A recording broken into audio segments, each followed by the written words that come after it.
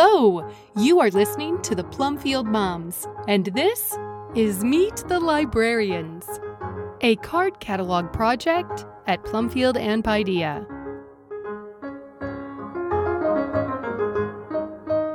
An interview with Kristi Stansfield, a.k.a. Tarp Farmer of Maryland Living Books Library, edited and recorded by Diane Pendergraft. What is a tarp farmer? I'll answer this question first because it's easy. In the 90s, when we moved to New Hampshire for my husband's work, we ended up with a sort of animal farm. All I was doing was buying fresh eggs from a farm along the road on the way to town.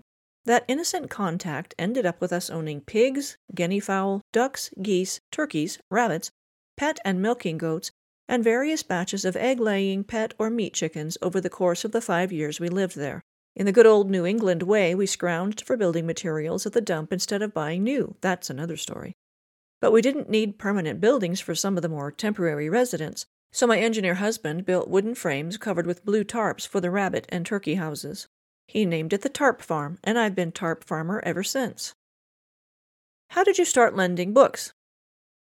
I started informally lending to family, church friends, and homeschool moms by bringing bags of books to church, a meeting, or family gatherings.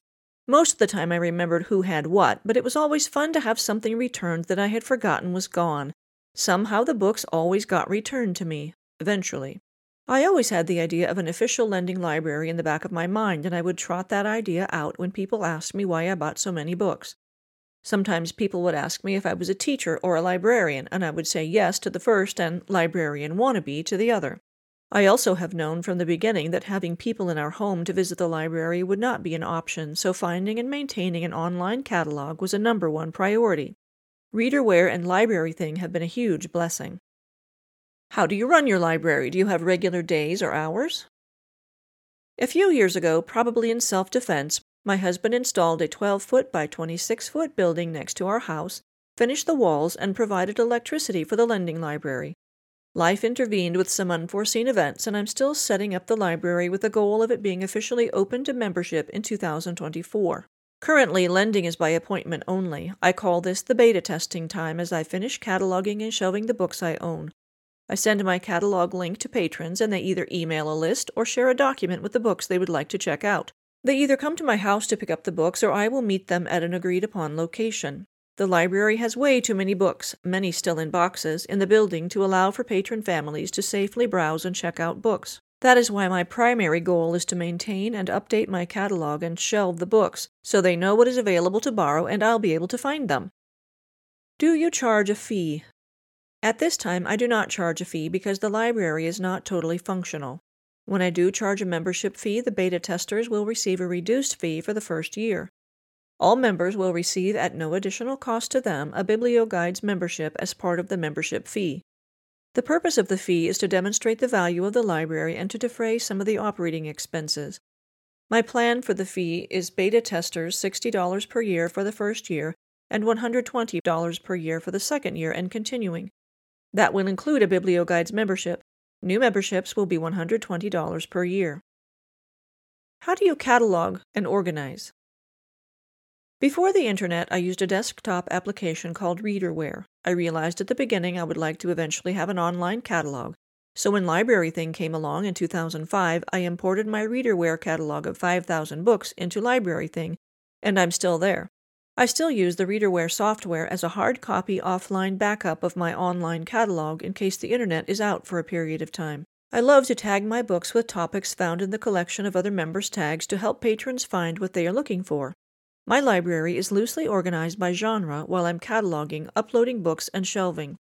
Science, history by time period, biographies, fiction, picture books are the general locations. Eventually, I would love to have the history, biography, and historical fiction all together chronologically, but first I need to know what I have so people can borrow it. Also in the plan is to put a barcode on each book and use a scanner for easy check-in and out, but for now I just take pictures of the covers and spine stack and check them out by hand. What is your philosophy on collecting? Now that is an awful question. I know I must have one, but it might sound pretty awful if I said it like this. Buy all the books you can, all the time that you can, because you never know if you'll pass this way again. I know I'll never regret having all the books I do, but I would regret not having them because I put some artificial limitation on myself other than the real-life ones like money and location.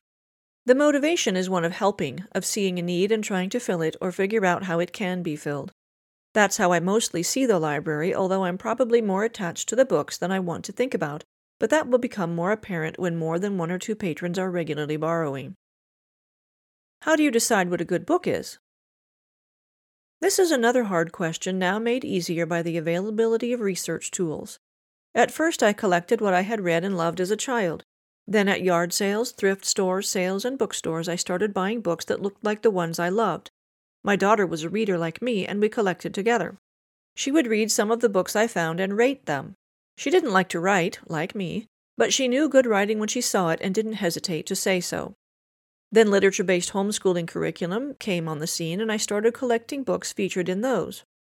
Homeschool conventions allowed me to see many of the current and newly republished oldies, but it was the advent of Valerie's Living Books website, archived, Jan Bloom's book, Who Should We Then Read?, and Michelle Howard's Truth Quest guides that opened the window to the older living books, especially nonfiction. I still have the binder with all the printed pages from Valerie's site and other lists. Now LibraryThing has become a wonderful research tool because I can search other member librarians' catalogs when I'm trying to decide if I want to buy or keep a particular book. Michelle Howard's Living Book Database is another wonderful research tool. This article is part of our Librarian Notices series of library stories at the Card Catalog. You can connect with us to comment on this story or any of our other library stories on our Facebook page.